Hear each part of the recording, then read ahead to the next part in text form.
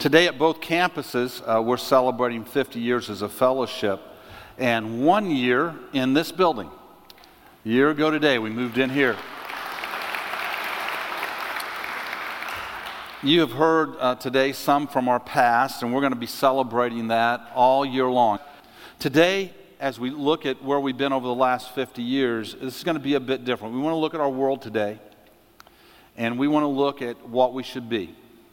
The scripture we're going to read today is a passage that was preached on a lot when I was a kid.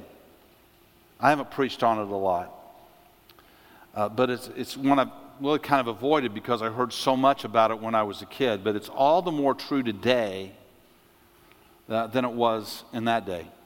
Let's stand again. Let's open our Bibles to 2 Timothy chapter 3. And we'll read these words that Paul writes to Timothy as a young minister, preparing him for what's ahead and expressing what's going to happen for us in the last days. It says this, "But understand this, that in the last days there will come times of difficulty. For people will be lovers of self, lovers of money, proud, arrogant, abusive, disobedient to their parents, ungrateful, unholy, heartless, unappeasable, slanderous, without self-control, brutal, not loving good, treacherous, reckless, swollen with conceit, lovers of pleasure rather than lovers of God, having the appearance of godliness, but denying its power. Avoid such people." That was true in the 1970s. It's even more true in 2016.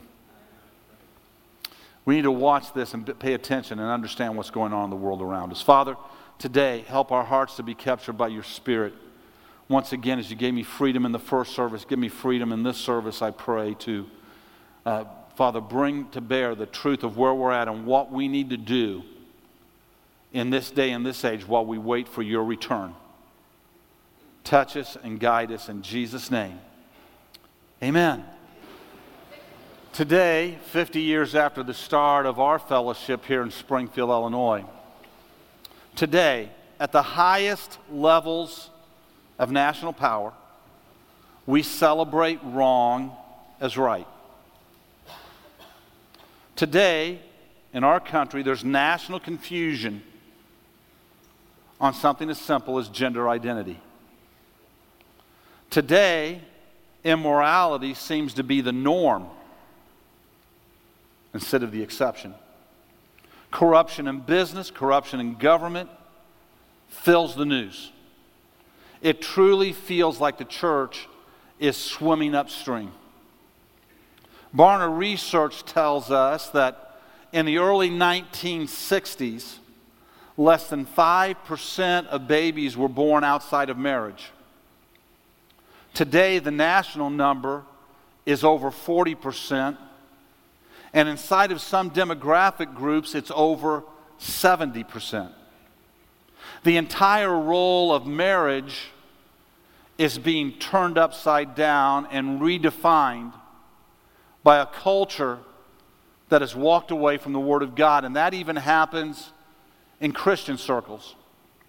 It was pointed out to me this week that an evangelical, New York Times best-selling author came out this year and said that after taking a few months of study, looking at the Word, she decided that same-sex marriage is seen as holy in God's sight and should be seen as holy in the church's sight. Something that 2,000 years of theologians completely misinterpreted. Augustine, Luther, Calvin, Spurgeon, Matthew Henry, Dake, and thousands of others missed this subtle point of truth inside of Scripture, according to her.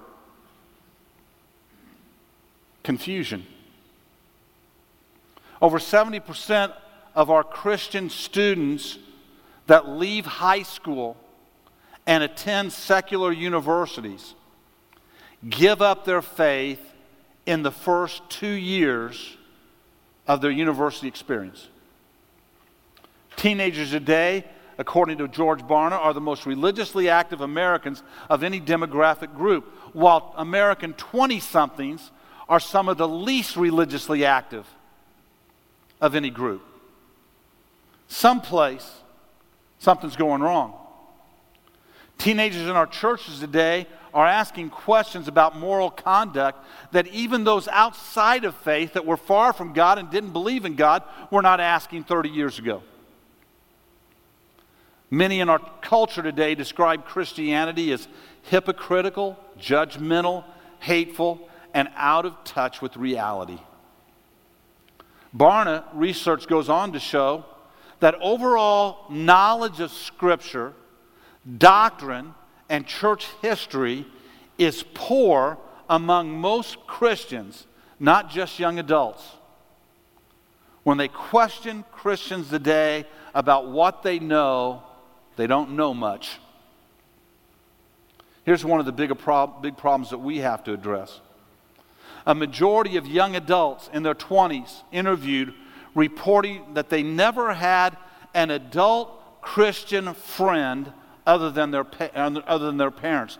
And this is the one absolutely altering truth for Christians who go into the secular campuses and survive their time there, is that the vast majority of those who survive talk about a Christian friend outside of their family that was older than them, that mentored them and spoke into their lives.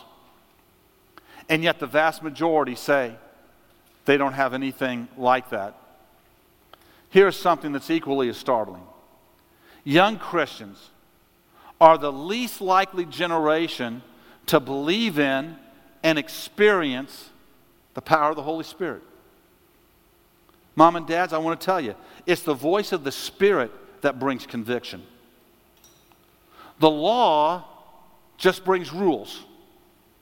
If all you do is present the rules to your kids, they're going to push the boundaries. When they meet the Spirit in their life, they're going to run for more of God. We need to introduce them to the Spirit. On my Facebook page, if you've been following me on Facebook as we've gone through our Bible study program that's coming to a conclusion at the end of this month, I've been posting every day on both the Calvary site and on my site. And in this week on my site, we talked about Psalm 11:3, where it says that the foundations are destroyed. What can the righteous do? And I want to remind you that Christians today attend church less than at any time in the last 100 years. Here we are in these perilous times, dangerous times. And Christians darken the doors of the church less than at any time in the last 100 years. In fact, I've wondered at times if I told you the Apostle Paul was going to be here tonight, if somebody would say, I'm too busy. I don't go to church on Sunday night. In a day and age where our knowledge is weak and where the pressure is against us, and at the same time, we're less faithful. Christians know so little about our doctrine that our faith is influenced by our culture instead of being a light in a dark world. In fact, even inside of Christian circles, you find that there's some strange mix of doctrines from different belief systems that infiltrate even into the church world. So have we been seduced by busyness? By apathy? By laziness? By ease? Whatever the case, our children wander from God and our ability to pray is weak. It's time to rebuild the foundations. What should the church be like? The church should be the most culturally impacting segment of society. The way we live our lives, the way we conduct ourselves, we should be the salt of the earth. Instead, we're ignored. We should be powerful in the leading of the Holy Spirit to care for people in need. The voice of the believer should be embedded with the convicting power of the Holy Spirit that will cut through the lies of the enemy. Do you understand that all of our arguments go nowhere unless the power of the Holy Spirit flows through those statements that we make with the love of God to penetrate the darkness of a person's heart? Our prayer services should be filled with believers seeking the face of God and discovering His blessing. And our children should be giants of faith, filled with the knowledge of God's Word, living under the leading of the Spirit of God. Believers, we should be a beacon of light in a dark world. Our mission at Calvary Church is to challenge every person in Central Illinois to seriously consider the claims of Christ and to support ministries around the world that do the same. I want to tell you, we owe our generation as believers filled with the Spirit of God, with a revelation of heaven in our hearts, with the truth of Jesus in our hearts, we owe our generation nothing less than that. To give them the opportunity to hear the truth and to be convicted by the truth and to be drawn to Him. What do we owe our generation? All people should hear a clear presentation of the gospel of Jesus. Many of them will never come in our doors to hear it. We've got to go out and share it with them. All people should see a clear representative of Jesus in their life because they know somebody who is clearly living for Jesus in their life. All people should see the light of good works that were prepared in advance for us to do and see the response of the church to their need and to the needs of the world. All people should sense the power of God through anointed voices in their life. All people should experience the wisdom of God lived in front of them. All people should see the unwavering faith of a believer's life in all times of their life. And all people should see the shining difference of a life lived for God's glory. This should happen both organically as you live your life, as people see you and know you and discover, as you reveal to them your faith, and they see how you live your life in time of crisis, and they see how you respond in time of need, and they see the fruit of the Spirit growing in you. This should happen organically as we go out into our community, as we live our lives, and it should also happen organizationally as we use our gifts and our resources together to bring the light of the gospel into people's lives throughout our community. And we should do that fearlessly. This week I went out for a walk. I need to do that more often. I'd gone out for a walk. It was a beautiful day and had an hour, so I went for a walk. And as I was walking, I came to this point, came around this corner, and I looked up, and there was this 80 to 100-pound German Shepherd out there. He looked at me, and I looked at him. His ears flipped back. He jumped up on all fours because he was laying down. He barked and growled, and he came right at me. Now, I'm telling you, friends, there was no door to jump into. There was no car to jump into. There was no tree to climb. He was charging at me, and there was no place to go. And I knew I couldn't outrun him. So I determined in that moment that the only thing I knew to do is I just understood they sensed fear.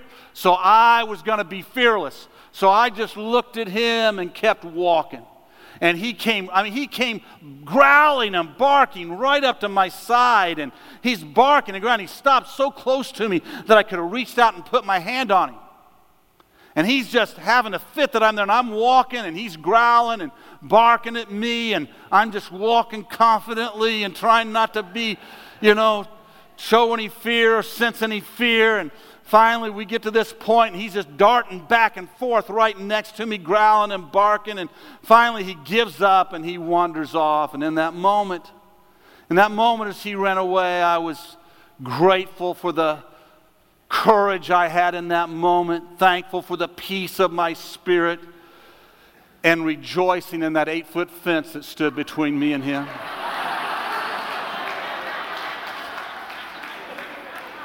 Grateful for that fence.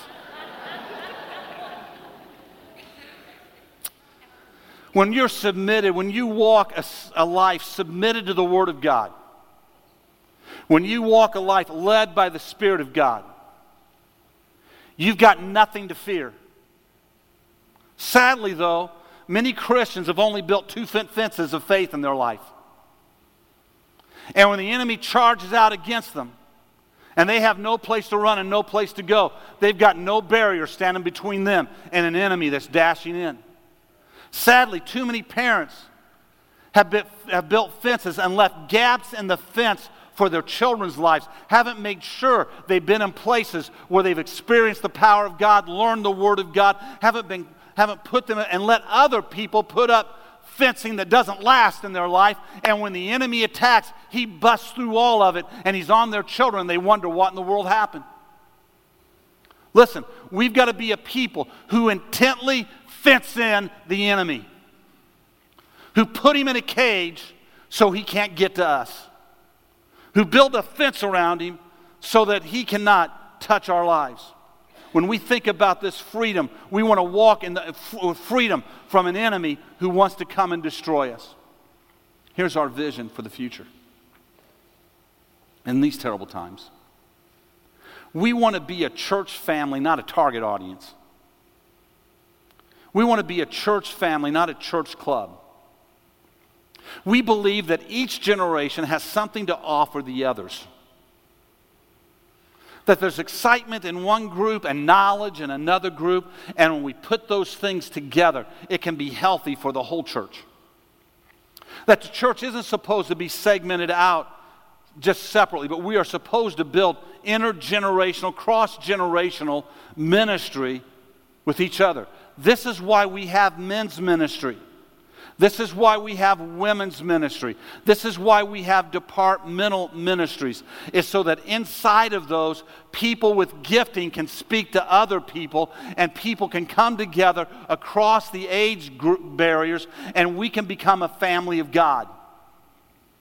And the strength that we need from each other, and the wisdom that we can get from each other, and the excitement that can come from each other can be built together. But hear me, we can't do that unless you come. You got to come. You got to come and invest your life. You got to come and be a part. You got to sit and say, I'm not going to give in to ease or comfort or another half hour sleep. I've got to get up and I've got to go. You've got to come. We want to attract people, and we want to reach out to people. Our goal on this property was to be an attractional place. That's why we put in the play zone. So moms and dads can come and bring their children to do one thing, and we can build relationships with us to allow us to do other things. It's why we want to build a new youth center, and recognizing that the culture of the day, this is our next big project, that the culture of the day has changed and how we can reach out to young people, and we've got to find a way to put mature Christians in relationship with teenagers around interest areas in their life that will allow us to speak the power of God into their life, the hope of God into their life, so that they will not be shaken by a world when they walk out the door of the church and go someplace else, but that they will have the fullness of the Spirit of God living in them. See, I believe that our teenagers don't have to cower under the power of our culture. They don't have to be destroyed by the lies of this world. But we can embed a truth within them that will fence in that enemy and keep that enemy from devouring them. But we've got to be about the business of getting it done. I believe that things like our cross, it's a place where people can come and God can move in their life. If you've been on Facebook this week, on the Calvary Facebook site, you've probably seen the picture. In fact, if you've got Facebook, you can probably look it up right now. There's a picture in there that happened this week, and they sent it to us, and they gave us permission to use it, so we put it on Facebook. And what happened is this: there's a family, and the grandmother passed away. And they were very close with the grandmother, and one day this last week, the little boy says to his mom, I want to send a balloon to heaven to Grandma. So she thought, well, that's just his way of grieving and dealing with this. And so she went out and they bought a helium balloon and got it and brought it to the car. And she said, what do you want to do with it? And he said, I want to take it out to the big cross and let it go up to heaven. And there's this wonderful picture of this little boy running out to the cross. He wanted to go out by himself to let the balloon go up to heaven. You know what I believe? I believe that when people begin to come around that cross and begin to worship God and God begins to speak to them, he will meet with them and he will speak to them. So we've got to do things that will attract people that will come and give us the chance to tell them the whole story of Jesus. We've got to do that in our ministries. We've got to do that in our children's ministries and our youth ministries. We've got to think about how are we going to touch people when they walk in the door and reach them with the gospel. So we have to be attractional, to draw people to the church. That's why we do the things like youth ministries and all the different things that we do and to build those interactions. But not only do we have to do that so people will come, we've got to reach out to people, to go out into our community. Some of that is organically, where you are just in a workplace, where you're in a neighborhood, where you're in a family, and God wants to put you there, fill you with His Spirit, lead you in what you say, so you can be a shining light in that place. Some of that is through our small groups that invite people to come in, and then in the process of not only bringing people into their group, but they sit and say, how can we serve our community? What can we do to reach out to our community? Some of that is in doing food baskets like we're doing right now, where you can bring food in and give to, and bring to people that we can take out and give to somebody who has a need. Some of it is in bringing hats and scarves and gloves and things like that, and that you're not using anymore, that are still in good shape, bringing them in and letting us take them out to the places where we are a part of feeding hungry people in our city that don't have these things and give it to them in the name of Jesus. We've just got to reach out to people. We've got to be involved in outreach ministries that go out to where people are at and draw them and speak to them and let the Holy Spirit move in their life. We've got to be serious about doing the work of God. Being a part of the church isn't just about showing up on Sunday morning.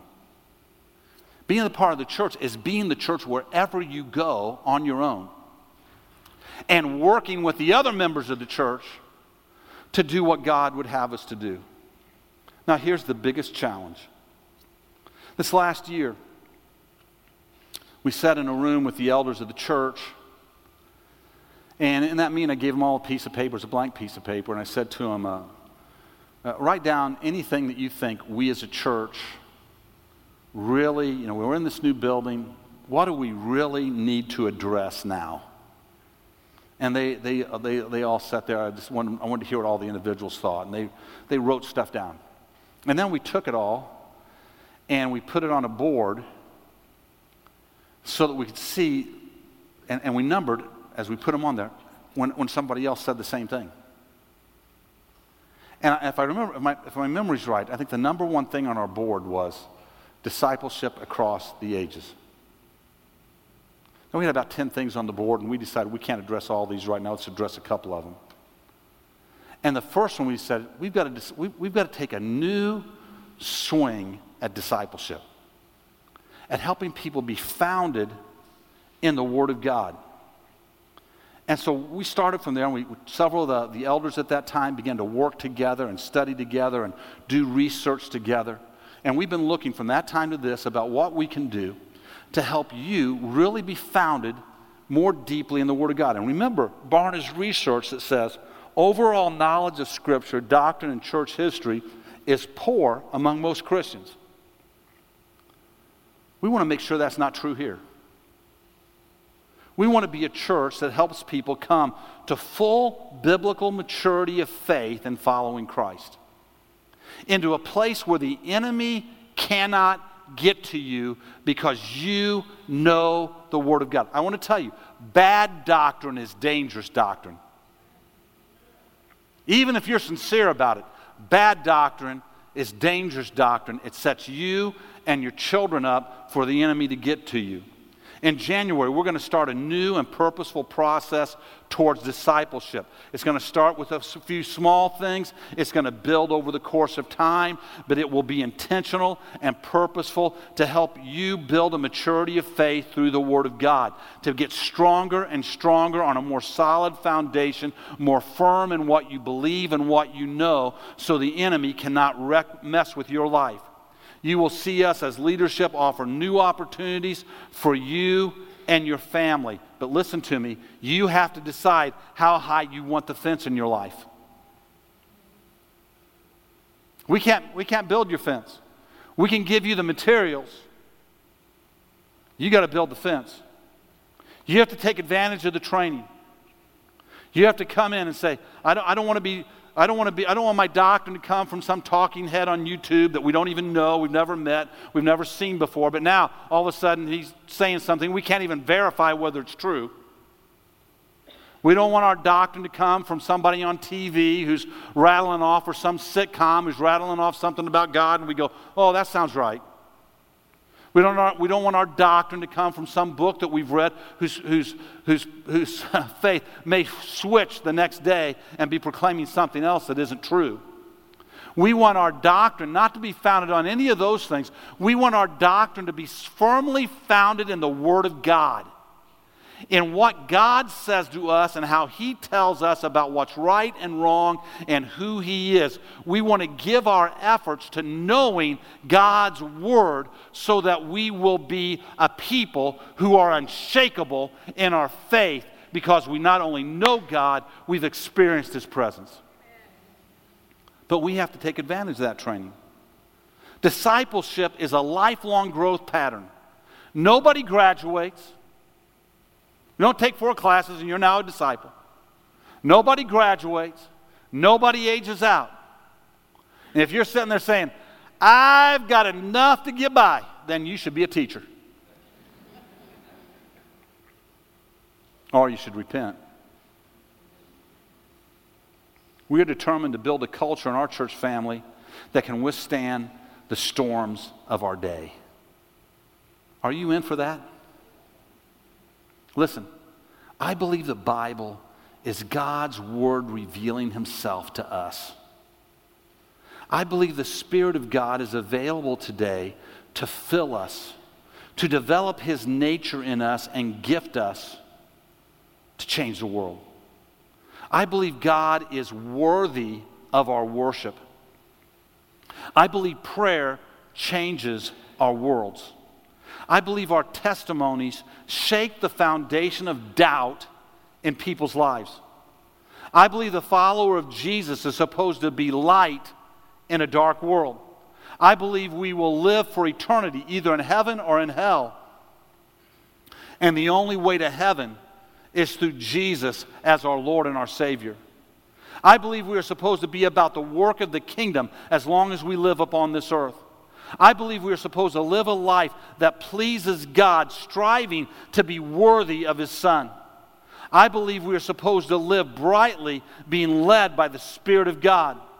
I believe we are to love all people, care for the needy, pray for the sick, encourage the believer, and proclaim His word to the lost. I believe we are to fear no men, but we are to put our trust fully in God. And I believe that the church is the hope of the world today.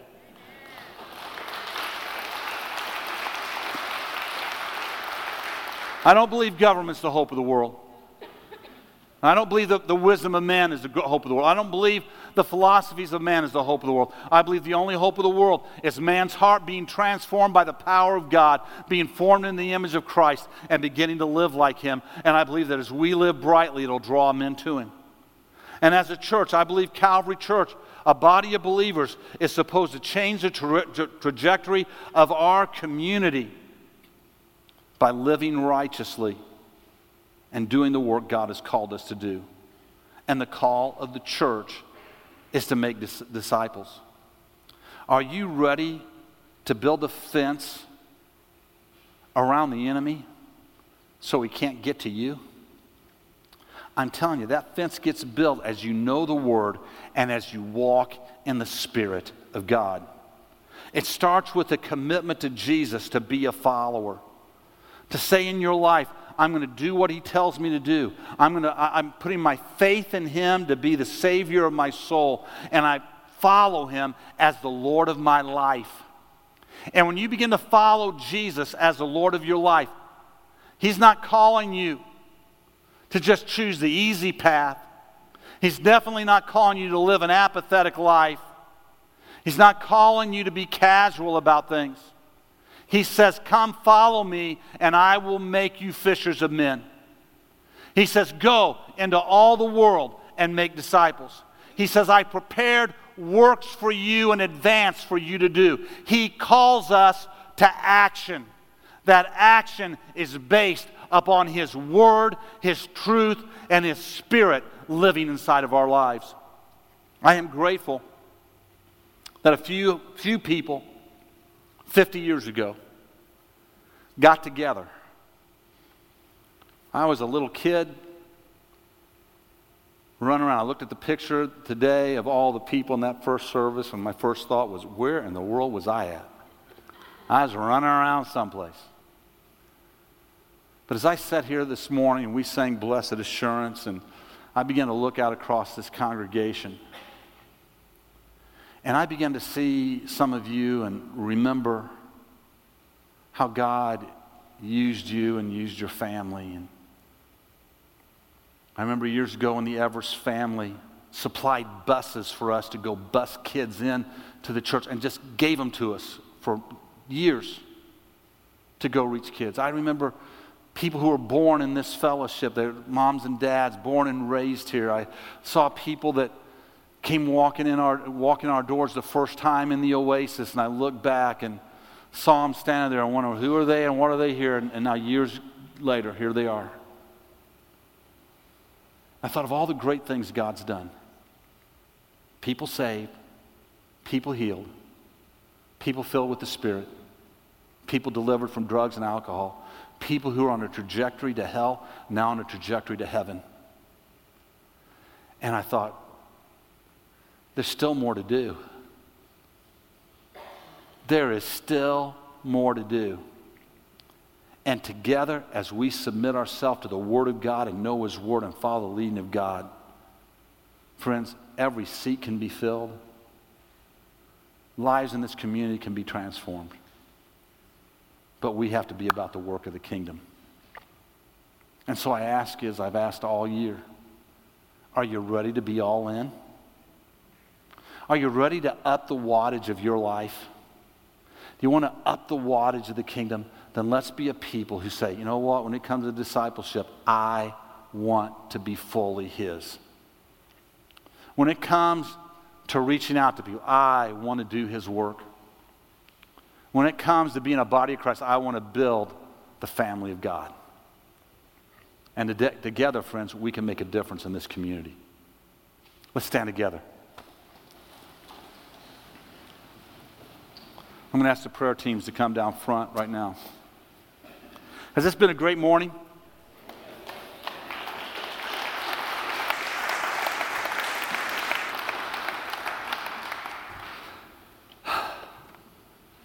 Prayer teams, wherever you're at, come on down.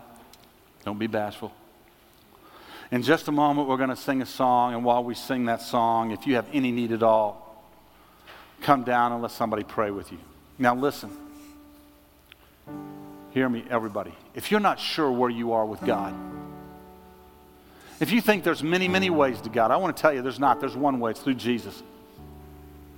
And today, if you're not sure that way is living in your heart, that you've surrendered your life to Jesus as your Lord and Savior, if you're not positive of your relationship with Him, as others come for other needs, I want to invite you to come down and have somebody pray with you.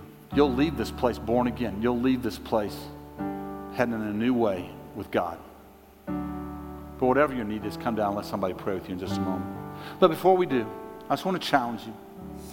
Just before God, do you want to say, God, I want to be fully yours? You're a Christian. You want to say, God, I don't want to be led by anything but being fully what you'd have me to be. I just want you to raise both hands to the Lord right now. Just raise them right to the Lord, and then we're going to pray. Father, we lift our hands to you to very simply say we want to be all yours. All year we've been challenging this challenge, Lord, to be all in. And Lord, as we begin to look at discipleship, help us not to be faint-hearted, but help us to be determined to be formed in your image by your word. When it comes to reaching out to others, let us not be filled with fear and doubt, But Father, let us be a people who walk confidently no matter how the enemy's barking at us. For we know you are our protector, and you're the one that guides us. And as a church, Father, let us love each other. Whatever stage of life we are spiritually, whatever stage of life we are physically. Father, let the barriers come down and let us build great and lasting friendships that are healthy, that feed each other, that strengthen each other, that bring life to each other, we pray. Let us rejoice with those who rejoice and mourn with those who mourn. And we ask you to use us in this way in Jesus' name. Amen. Hey, I love you. I hope you feel that and know that every day. I say the things I say to you because I believe with all of my heart they're the best way for you to walk and live your life. And if you do it, I believe eternal reward will be yours. Amen.